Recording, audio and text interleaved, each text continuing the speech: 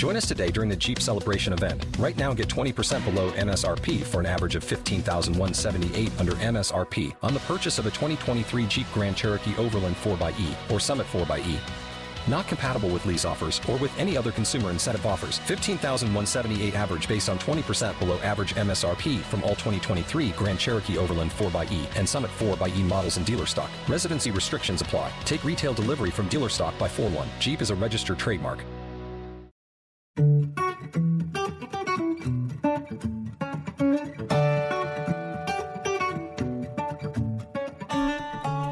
Welcome to Cloudy with a Chance of Podcast. I'm meteorologist Kirsty Zontini. And I'm meteorologist McCall Vrydags. This is a podcast all about weather. We are two broadcast meteorologists in Dayton, Ohio. And we just can't stop talking about weather. So when we're not on TV, we figured why not jump behind the mic to answer your weather questions and talk about all things meteorology. Now remember, you can listen to Cloudy with a Chance of Podcast anytime you want on Apple iTunes, Google Play, Stitcher, and WHIO.com. Hey, McCall. Hey there, Kirsty. We've got a pretty interesting time of the year. Yeah, I know. We're coming out of the winter months and transitioning into the spring and summer months, so we know that usually leads to more active weather. Oh, yeah. I mean, some severe weather. April, especially in the Miami Valley, can be pretty active for us. This usually kicks off our severe weather season. We start to see more severe thunderstorm warnings, perhaps some tornado warnings. And we did just recently, our last podcast, we talked with Don Parker from Skywarn, talking about severe weather trained spotter programs that they have to teach the community how to be prepared for severe weather season. Because it's so important. They'll do the statewide tornado drill, which is just for the little kids. I think it's a great learning experience. It's a good awareness. It's also a nice time of year for us because we go out on a lot of school talks. A lot of the schools will start doing their weather sections in spring. Yeah. And then we can kind of talk to the little ones and make sure they're not as nervous about what thunderstorms are and what tornadoes are. Yeah, and they'll do their tornado drills. And if you didn't get a chance to listen to our last podcast, it was podcast 3. I think it's a really great one to hear from a man that has been doing this for many, many years and teaching the public how to understand what it's like during severe weather and how to report it and the process of you and the community reporting it and that message getting to the National Weather Service. Yeah, I agree. I think it was a really good interview with Don. He's a big part of the Dayton community, of course, here in the Miami Valley, but we talk about what Skywarn is, and that is something across the country that people can get involved with. So go back and listen to that.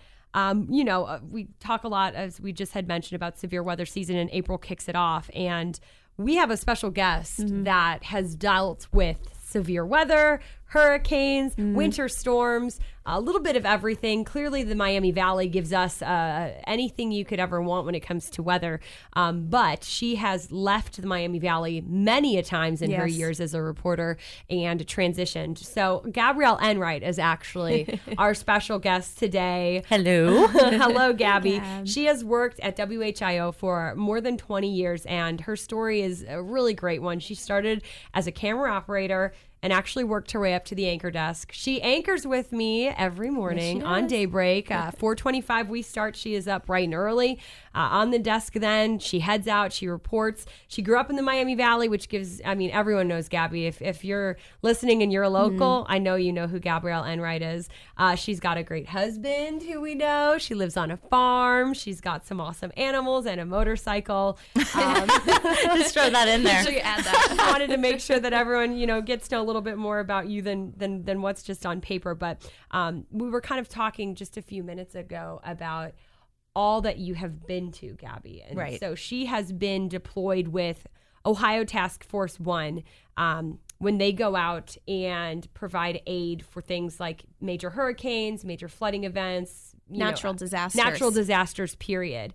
And first of all, Gabby, let's talk for people that maybe don't know what Ohio Task Force 1 is. What is it? Oh, Ohio Task Force 1 is a collection. It's a FEMA agency that is built up of professionals. I mean, you've got logistics, you've got firemen, you have doctors, you have all these people that basically collaborate. And there's usually about 80 on a team. And they have a base where they have all their supplies, and then they have to be ready to go at a moment's notice when there's a disaster. And then they're deployed all over the country and sometimes even the world.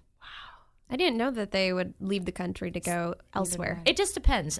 They were not that long ago deployed to different places just to help out with some of those big disasters. You know, they often have skill sets that can get water running again, or they can take supplies or provide aid. So these are really incredible people. Now, when you've gone to some of these natural disaster events, are you with the same people, or do you see that there are different guys coming along? Guys and gals, do they mix? Have they changed throughout the years maybe, or, There's a roster, and a lot of people, they love this. They live for this. I mean, it's kind of like us. You guys see a weather event and you're all in. That's the way these folks are. They're type A personalities. They want to get out there. They want to get involved, and they want to help. I mean, nobody wants really to go to work because that means that there's something happening that they need help. But these are the people that really want to help. And so if something's happening, they want to be out there. The roster does change. I mean, people retire. Maybe family situations change, dynamics. But a lot of them, many of them I've traveled with. I've been on 5 different deployments in probably the last 10 years. And it's the same videographer, Chuck Hamlin, myself. We're like the Greene County Bureau, but we're also the team that seems to get deployed everywhere. And we're often with the same people, and it's really a big family. Yeah. Let's talk, I guess, a little bit about what is one of the deployments you've been on, I guess the one that I guess was either the most impactful to you or sticks out the most in your mind. I have to say Harvey. And that was the most recent, but it was also the most impactful because you talk a lot about severe weather preparedness, and that's what kind of the focus is right now.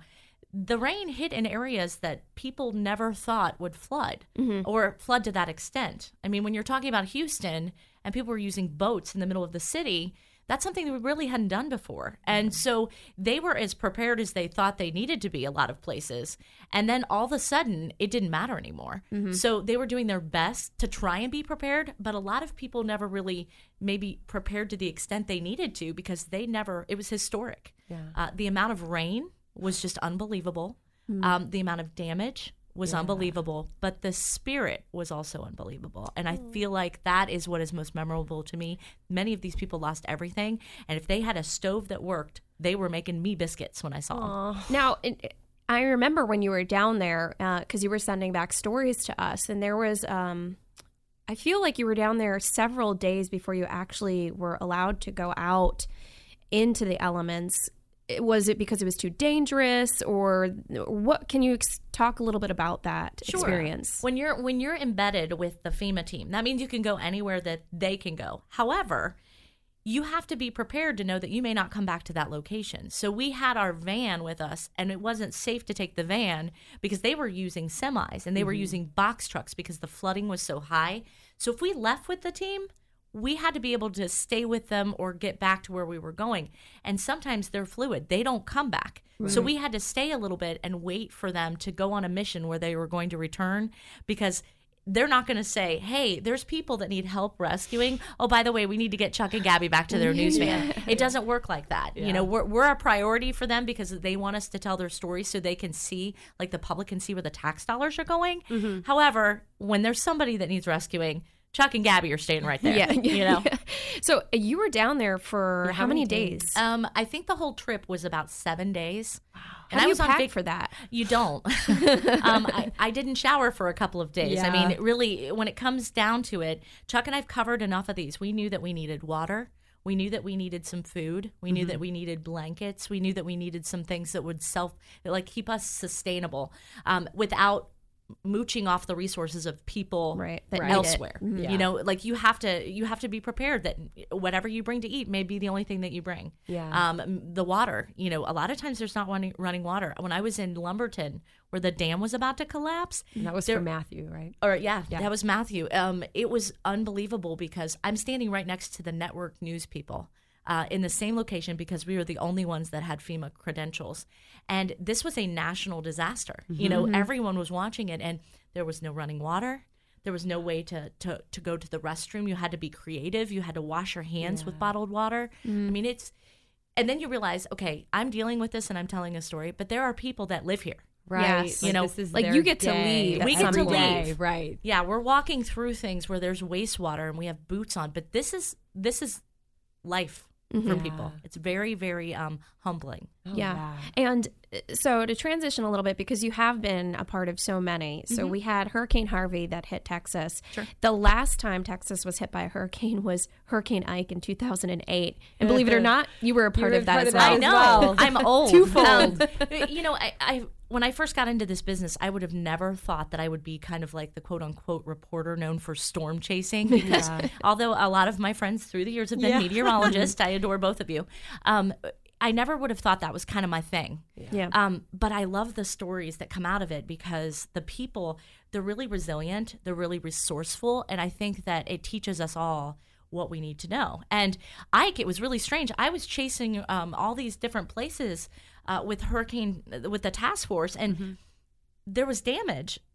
But there was more damage when I got back to the Miami Valley, because we had the windstorm here. I mean, we were without power for days, and then I left and I came back to worse conditions here. Right. It was strange. And to talk about, we were just saying with the Harvey and the dam, is that you feel sadness for the people knowing that they can't leave. Now you've been chasing this and you're coming home to this. So now you are those people. Sure. Can you talk about what it was like for you personally coming back to Ike? Well, coming back for me, the one thing I didn't know until Ike was that when you live on a farm and you have a well and you lose power, you lose water. You lose the pump. Yeah. So and that sounds really simple.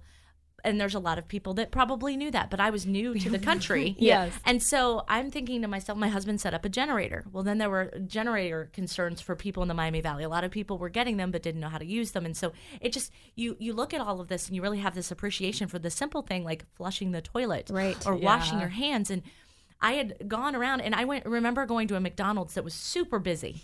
And I had a ball cap on, and once again hadn't showered, which by this time, covering all the hurricanes, I was think you're going to come home to a hot shower. Nope. These people were like, I don't have food. And I said, girl, I live in the country. I don't have water, And it really does kind of bring you back down to a level of going, okay, you know what? It's the simple things. Yeah. It really is. It's not about all the fancy stuff. It's the common things we all need to survive that people are literally fighting for in certain places after a disaster. And it's scary. Yeah. Oh, yeah. I was going to say, it could probably get very scary when it can. It's limited resources and people want to protect their family and keep them going, and it can get kind of desperate and scary. Yeah. I mean, the emotions really are raw. Yeah. Now, before I came to the Midwest, I lived in the Northeast. I lived in New York, and I was there when Hurricane Irene came through. And this was 2 years before Sandy. And, I remember the fear of, oh my goodness, this is going to come in during high tide. The city is going to be underwater. And that didn't pan out that way. But I will tell you that, I was right there just about 40 miles north of the city, and the winds, you couldn't get across the bridges. They were shut down for 24 hours because the winds were so strong. But it was interior New Jersey, New York, Vermont, and New Hampshire that were flooded. And that was just tragic. You were also a part of that Irene trip. I was. Again, a lot of times task force will be staged in different locations. So we were kind of chasing wherever the resources were. And as the storm moved, they would move us. And sometimes the team would go to work and sometimes they wouldn't. Sometimes they would be just waiting to find out if there were people that needed help or maybe crews that needed relieved. The whole goal for FEMA is not to just come into an area and take over. Yeah. It's local resources first, and then it goes to state, and then it goes to FEMA. And so they have to wait for those teams to be tapped out, which can happen so easily because a lot of times in those scenarios, the firefighters, the police officers, the first responders, their homes are affected too. Right. So their lives, are in shambles as they're trying to help others, and then it just goes like that. So, yeah, I don't remember the damage being as severe where I was as some of what you're describing, but I saw a lot of mudslides. Yeah, because of how much rain. Right, yeah. And I saw a lot of communities that you would just walk down the street by the firehouse and there'd be mud up to your ankles. Mm-hmm. Yeah, because of how much rainfall. So we've talked a lot about hurricanes. Yes. But we've had severe weather in the Miami Valley, and I know you've been a part of going to homes and areas that have been damaged by tornadic activity. Absolutely. Is there one that sticks out in your mind? I obviously I've been covering Greene County for so long. Yes. So I would remember in 2000, I was still kind of a producer, but borderline reporter. I was moving that in front of the camera instead of behind.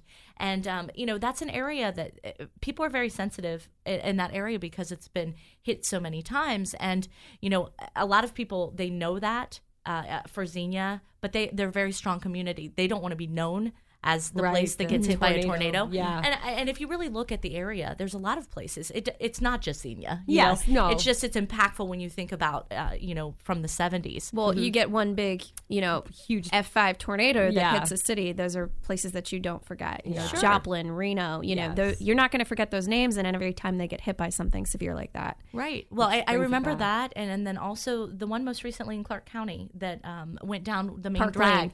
Park Lane, yeah. Yeah. And I remember the Harmony restaurant. So that day was very interesting to me because I remember I was about to go to bed and I think I was in the bathtub and I heard the tornado siren. I mean, literally, but your news report comes out and you hear the siren, you're like, what is going on? So I heard it and I remember jumping up and looking out my window and then going out in the front yard. Don't worry, I did put clothes on. Good job. I mean, you're out on the farm. No one's around. Yeah, exactly. Right. But I did. That was enough of a memory for me that I remember going out and looking, and then I was listening to you guys. Yeah. You were talking about it. You were tweeting. You were putting pictures, and then it hit not far down on 35 and Trabine, I believe, is where there was some, and then it ended up going to Clark County. And I was watching it go to Beaver Creek and then eventually Clark County. And I'm like, I know all of these places. I'm calling all these resources. I remember people were locked down at the Nutter Center. Yes. And I was basically facilitating and people were sending me photos. And the thing that I think is the most interesting now is that tornado in Xenia from 2000 and where we are now, watching Eric Elwell track the tornado, being able to show the images, the video. Yeah. Then also the pictures coming in of damage right away. Yes. Storytelling has changed. Severe weather has changed. The information has changed. Things move so fast now Right. that it's unbelievable to see the tornado that just hit or the damage seconds or minutes or even as it's happening. And that to me is one of the most impactful things. It's really going to help science show how things are coming together, but it's also just interesting. Yeah. People are so in tune to everything that's going on now. Now, because you've been a part of all of these events, I have to imagine that there are some things that you think about. Like, do you feel that in your home you're more prepared? Yes. Like, are you ever nervous? Like, do you ever feel uncomfortable when you know we're going into severe weather? Well, my husband's a fire chief, and That helps. I'm here too. And if you knew him, right. there's a sense keep of you safe. safeness. But I also think that, we kind of take for granted. I mean, we're the type A that go out and we're not as scared of things, if you will. Or, maybe that's true. We're used to this, so it's a common talking point for all of us.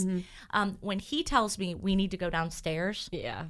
he's a storm spotter. So when he says, okay, let's go downstairs. Now I will listen to you guys in the forecast. I'll call my family. I will pack up dog food. I will put toilet paper. I will put everything, water in the basement. I have a little section that is just for that.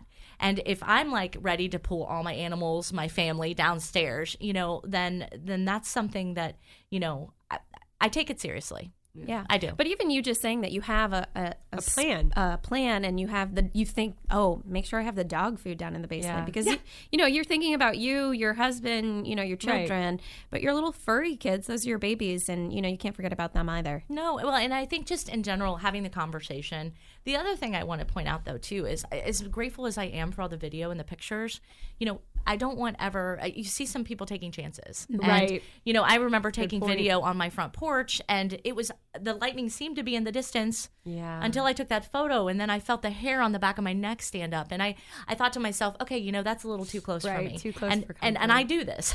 I don't want somebody that doesn't do this to do exactly what I just did.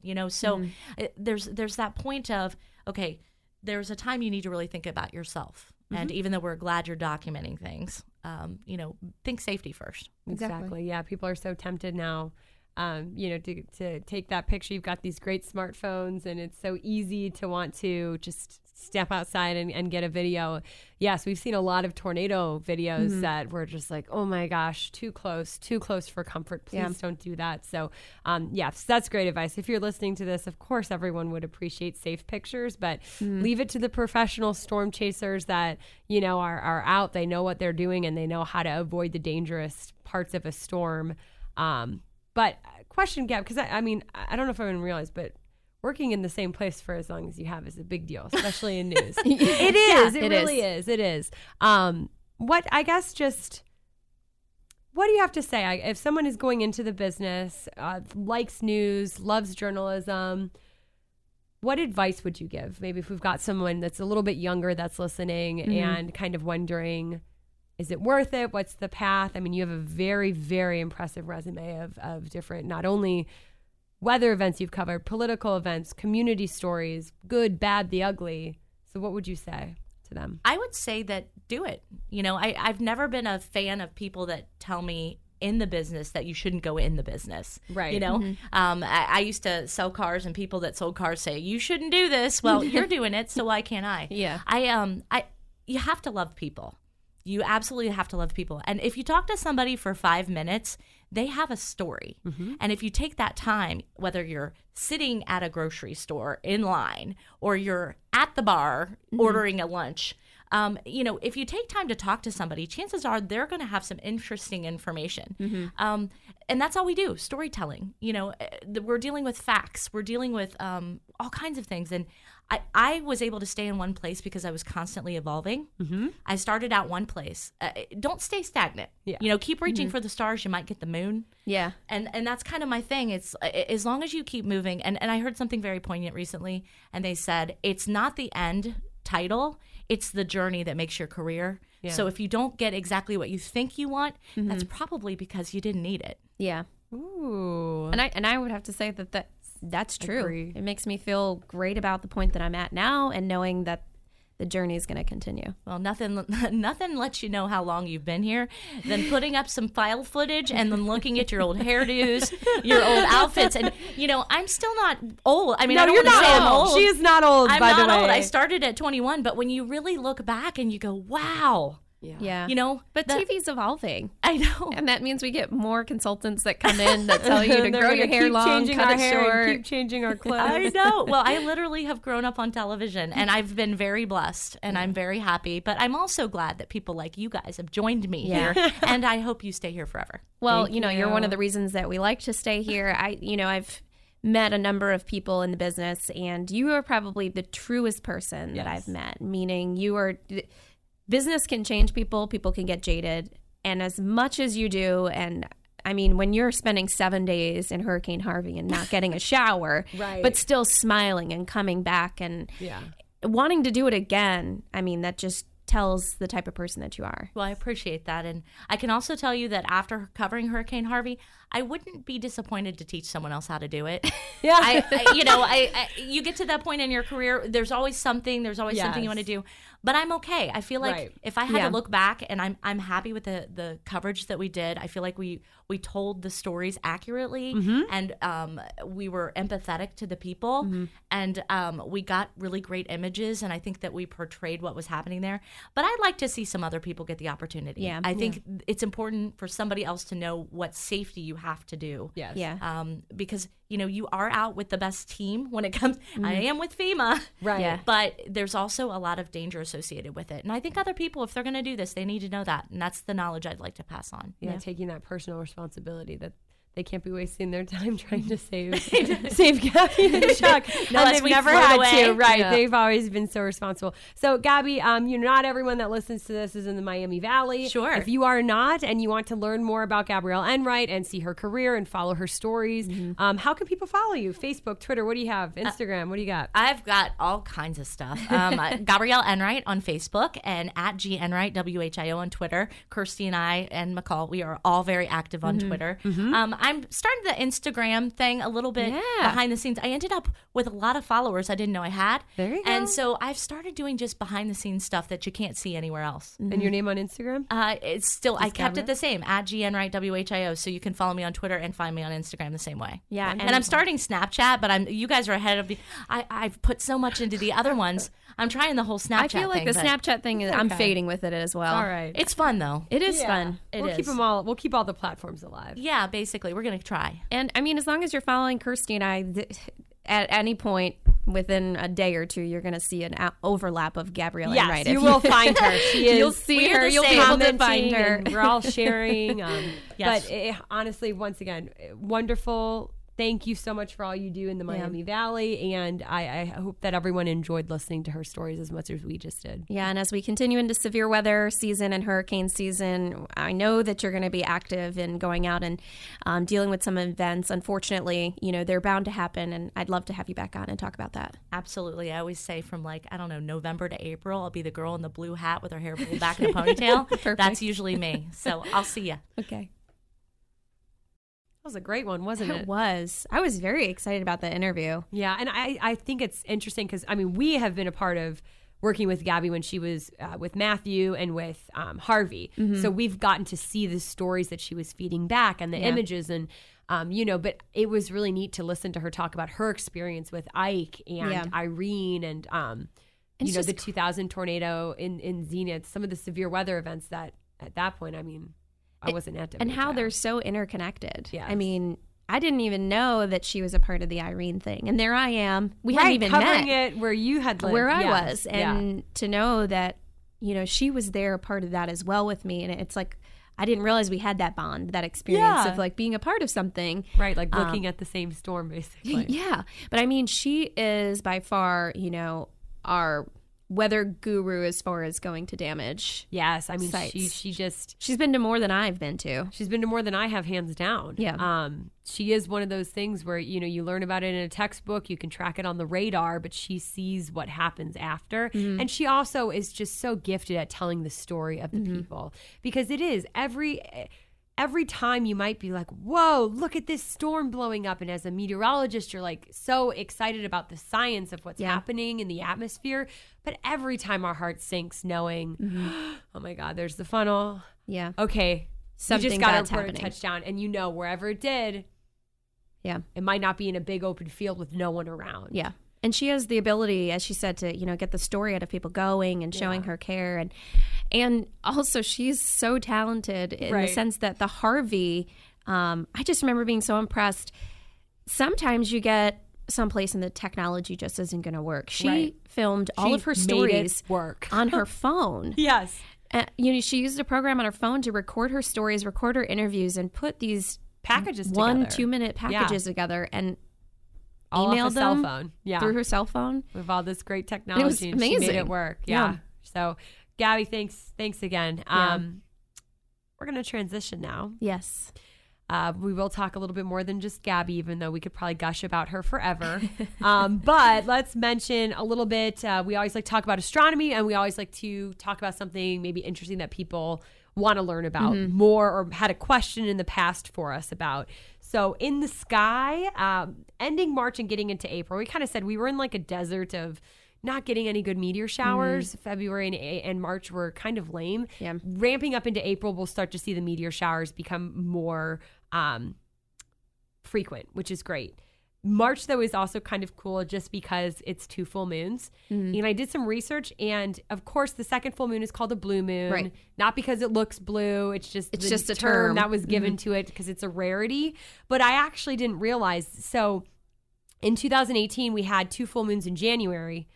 We also have 2 full moons in March. That's like really odd. Really? Yes. You could I get guess it makes sense. 2 full moons in 1 year. So but to have 2 months where you have basically 4 full moons is very rare. And I think the last time it happened was 1999, and then it won't happen again until 2037. Oh. Yeah. That is interesting. And in January, that was when we had the super blue blood moon. Yes, that was like every possible full moon you could have all at once. Very, very interesting stuff. But props to earthsky.com. They, the guy that runs that website, connected it. It's awesome. He connected the dots. And when I was reading about it, I was like, I got to share this. Yeah. So. And I did Mind notice blown. earlier in the month when, we're not at our full moon phase and more crescent moon, waning moons, that helped me to see a couple of planets in the sky. Yes, which is so neat if the moon can be your guide. It was actually I'll say the Saturday before taping this, which was about like the 7th or the 8th of March. I could see them vividly at 3 o'clock in the morning. And I was so excited. Like, I wanted to wake people up and tell them to go outside and see it because it was cool. Well, because if you find a planet in the sky, it is very obvious that it's not a star. And it just is so cool to look up and say, I know that's Venus. I know that's Saturn. Yeah. It's a fun trick. It's fun to impress your friends. Or they're like, okay, you're a dork. Right. They're like, I don't care. So, but there are a few more planets that you could see, right? Yeah, southeast before dawn, you can look for Saturn and Mars. They'll be bright and very close together for the beginning of April. Again, they look like stars, but they don't twinkle. They're usually a little bit brighter. Yes. And you'll be able to see them as we continue through the early part of April. If you want to learn more about like what planets are in the sky, Kirsty, we talk about this all the time. You're our guru as far as knowing the astronomy stuff. She's constantly taping videos and putting them on our Sky Witness 7 page. Yeah. And what's really cool about Sky Witness 7, there's a feature at the bottom where it links to the hashtag Sky Witness 7 for Twitter. Yeah. So if you're someone that likes to go out and take photos of the sky, it doesn't have to be planets. You know, it could be anything that you find interesting or beautiful. Anything interesting. You can take a picture and use the hashtag Sky Witness 7, and it'll get placed on our Twitter feed on our website. Yeah, on our website. From wherever can look at some of your beautiful photos. So WHIO.com, there's a weather tab, and once you click that, you will see the Sky Witness 7 page, and that's where you can get all that info, which, yes, McCall and I, we're updating it constantly, making sure that there's everything you could ever want. And there's the countdown to like whatever the next event is. So it's the Lyrid meteor shower, correct? Yep, I think it's the end of April. So that'll be a good one. Okay, now on to our teachable moment. This is a word that a lot of people in March heard, and unfortunately a lot of people on the East Coast and New England probably hated. They deal with these all the time. Nor'easter. Oh, yeah, I grew up in Nor'easter land. Nor'easter land and lake effect snow land. You got like a double whammy of all the snow. So basically, because I have had people, if you're not from New England, or when networks or national news start to pick up these big weather events like nor'easters, you may be like, what is it? So it's basically just an impactful East Coast storm. But the reason it gets that kind of termed name is because for the coastal communities, because it's an area of low pressure and there's counterclockwise flow, the wind to the coastal communities is coming in from the northeast. So they call it a nor'easter. But it's basically just a rapidly intensifying area of low pressure. It's a storm system. You basically get it to start developing, and it travels northeast. So you may get the low to either develop on land, go offshore, and then as it pulls that moisture from the ocean, it'll continue to intensify. Yeah. It's not a hurricane, but some people will look at it on satellite imagery. And I mean, they could be very large, sprawling, low pressure systems. Well, yeah. And we get the jet stream that's dipping down. It's pulling that cold air. It's colliding with that Gulf moisture, like you said, and it's intensifying that low pressure. And if the elements and the ingredients are just right, sometimes it could go through, which the first nor'easter that we talked about in that 3 in the late February into March went through bombogenesis. Yes. And you heard the term bomb cyclone. Right. Now, that is different from a nor'easter, but the nor'easter went through bombogenesis, and that dropped the pressure of the low pressure center dropped more than 24 millibars in 24 hours. Yes. And when that happens, you're increasing the wind speed, the intensity of the storm, the longevity of the storm. Yes. And because it is riding at the coast, it gets all of that moisture, just like a hurricane. Yep. As long as it's out over open water, it just feeds the storm and helps it to grow. And, growing up in the Northeast, like I said, these are things that we see all the time. Yeah. It may be getting more traction now because it appears that there's, one right after the other, after the other. Like my parents, the last nor'easter picked up 14 inches of snow. Gosh. And, but it's not anything new. Yeah, this is a weather pattern for them that they are, it's typical. I think it's September through April, I'm pretty sure, is the time frame when these are very, they're prevalent and common. I do remember, though, with the mid-March nor'easter, that part of their concern as well was that, it was pretty long-lived. I mean, these aren't like in and out. Sometimes they take more than one day to hit a certain spot, or they may get blocked out by another system, so they don't necessarily move up the northeast coast and then exit. And this was going to impact, I think it was almost 3 high tides. You said 3 high tides. Which is insane. So you're getting, that onshore movement of the water when there's also a high tide, and then that's when you can get, I'm assuming, some major coastal flooding or the threat of it. Absolutely. You get this onslaught of that northeasterly wind, and especially along Long Island where, when I was back in New York, I covered Long Island. You not only have the Atlantic hitting the south side of Long Island, you've got the Sound on the north side, and it really just, pummels the shorelines there. And as more and more people continue to move to the coast, it's not even nor'easters where we see the impacts, hurricane season as well. We're going to start seeing more and more of these stories and seeming like these storms are bigger and bigger because they're impacting more people. That's very, very good point. Yes, the higher the population gets in coastal communities, the more people are impacted. Kind of like with most of, I feel like, a lot of the weather phenomena, it's not that it's becoming more frequent, it's just that people have phones now, like cold air funnels. I always think of this. They've always been around, but you have a phone now and you could take a picture of this event and wonder why it's so frequent. And it's just, well, no, they've been around. So. They've been around and they'll come back and they'll continue to do what they do. Yeah, so that's what a nor'easter is, guys. You've definitely heard a lot about it in the month of March. I'm sorry to everyone that has been impacted by the nor'easters this year because there have just been so many, tons of snow, coastal flooding, wind damage. It's a mess. It is. It's like a hurricane in the middle of winter. Yes. So we've have a few episodes now for you to listen to. If you're just joining us and this might be your first episode, you could go back and listen to all of the others that we have done.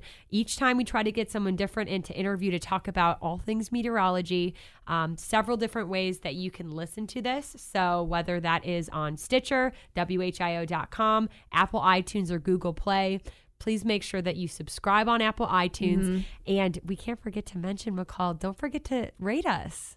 Oh, be gentle, but give us a rating. Write us a review. We'll read them. Let us know what you think of the podcast. Yeah, and you can find our bios on WHIO.com. In our bios, there is our email address or someplace that you can click. Send us questions. Yes. Because we would love to see your questions so that we can do more teachable moments that are geared towards things that you're asking. Yep. If there's a guest maybe that, you would suggest, and, we could try and reach out. We're fairly new at this. Yeah, I don't know how cool we are to get anyone really that big, but we can reach out. But we are going to be reaching out to some of the other chief meteorologists at our other stations, hoping to get them on, or some other Mets at our other stations, because we've got a few across the country, and we could talk a little bit more about what's going on in that area. Yes. Thanks for joining us. We'll see you next time. Join us today during the Jeep Celebration event. Right now, get 20% below MSRP for an average of $15,178 under MSRP on the purchase of a 2023 Jeep Grand Cherokee Overland 4xE or Summit 4xE.